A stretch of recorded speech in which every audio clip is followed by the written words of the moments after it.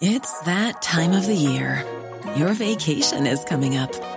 You can already hear the beach waves, feel the warm breeze, relax, and think about work.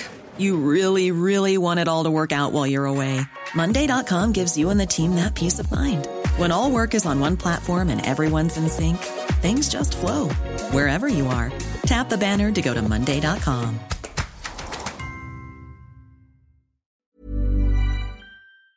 In 3, 2, 1. 7 things you probably didn't know you need to know. I'm Jamie East, and this is the Smart 7. Good morning, everybody. It's Wednesday, the 9th of December, and it's National Pastry Day. And a big happy birthday to Judi Dench, Donny Osmond, Felicity Huffman, and John Malkovich. 7.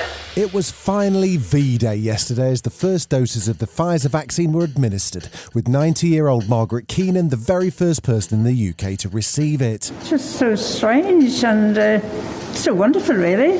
Yeah, so anyway, this is for a good cause, so I'm so pleased I had it done. But as the first doses of vaccine were being given, there were a further 12,282 new cases of COVID-19 and a further 616 deaths yesterday.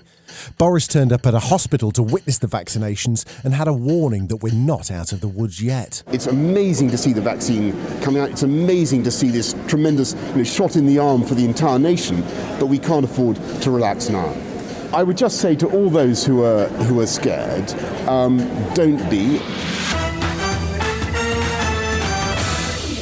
6. With all of the vaccine excitement, there wasn't much progress on Brexit, but Boris is booked on a flight to Brussels today to try and get the deal across the line.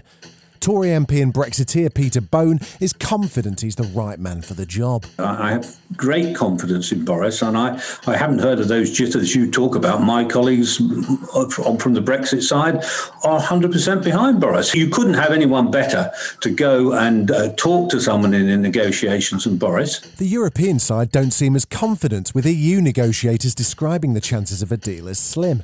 But Michael Gove says with no sense of irony that the new amendments mean things are looking up for Northern Ireland. The good news is that alongside those minimal checks, we've been able to remove many of the other concerns that businesses in Northern Ireland had about the protocol.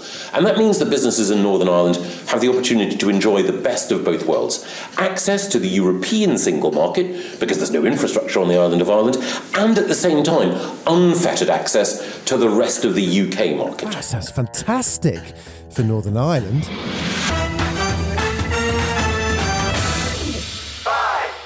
Joe Biden continues to name his cabinet and set out his policies as president-elect. Yesterday he focused on health and introduced a 3-part plan to tackle the virus. He wants to see 100 million doses of vaccine in the first 100 days, everyone wearing masks and as many schools as possible reopened. Today I'm announcing that in consultation with Dr. Tony Fauci, we developed the first 3 objectives. My first 100 days won't end the COVID-19 virus. I can't promise that. And not only does he get to call Dr. Fauci Tony, Tony made an appearance on Zoom. I believe, as you do, that in the fight against this pandemic, we must lead with science. Meanwhile, Donald Trump held a White House briefing to praise Operation Warp Speed and also to beg someone to help him overturn the election. If somebody has the courage, I know who the next administration will be. And I'll tell you what, life will be much easier for this country because of what we've done right now. And because of a lot of the people in this room, the job you've done on the vaccine, together with a lot of others, has been a modern-day miracle.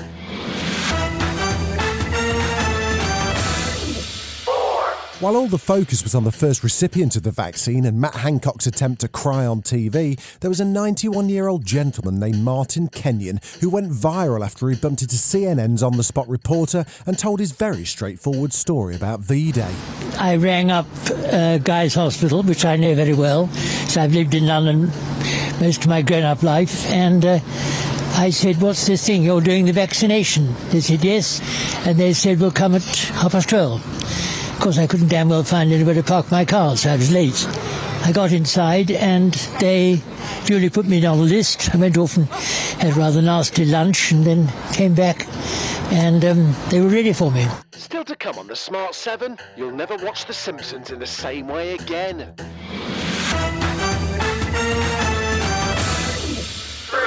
It wasn't a great night in the Champions League for Man United, who were beaten 3-2 by German side RB Leipzig. It means United will now drop down to the Europa League. And speaking to BT Sport, captain Harry Maguire was putting the blame squarely on United's own shortcomings. So we've got to look at ourselves, really. We gave ourselves too much to do.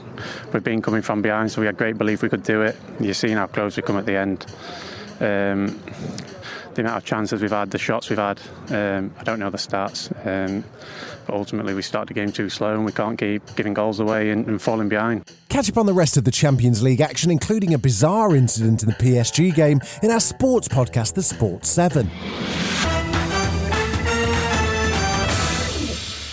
The Simpsons has been on air for 31 years and it's due to start its 32nd season soon, which will include episode 700.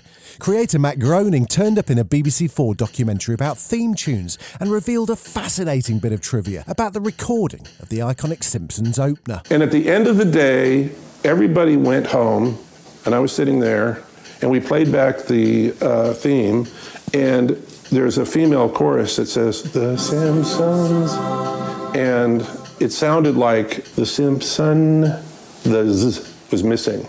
And so Danny Elfman and I went into the recording booth and went zzz. And that, if they listen to the theme very closely, you can hear a duet with Danny Elfman and myself. My proudest moment in showbiz. And it's now going to be one of those things you never hear the same way again.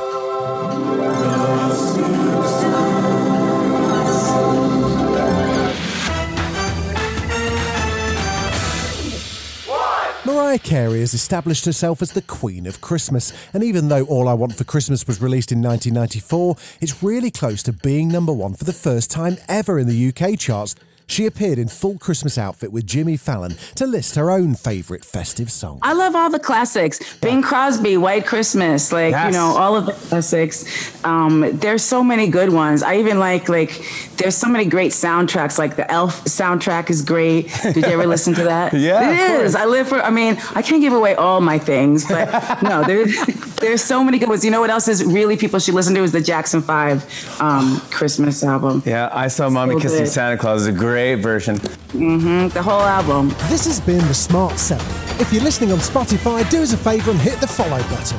We're back tomorrow at 7. Please like and subscribe everywhere or enable our skill on Alexa.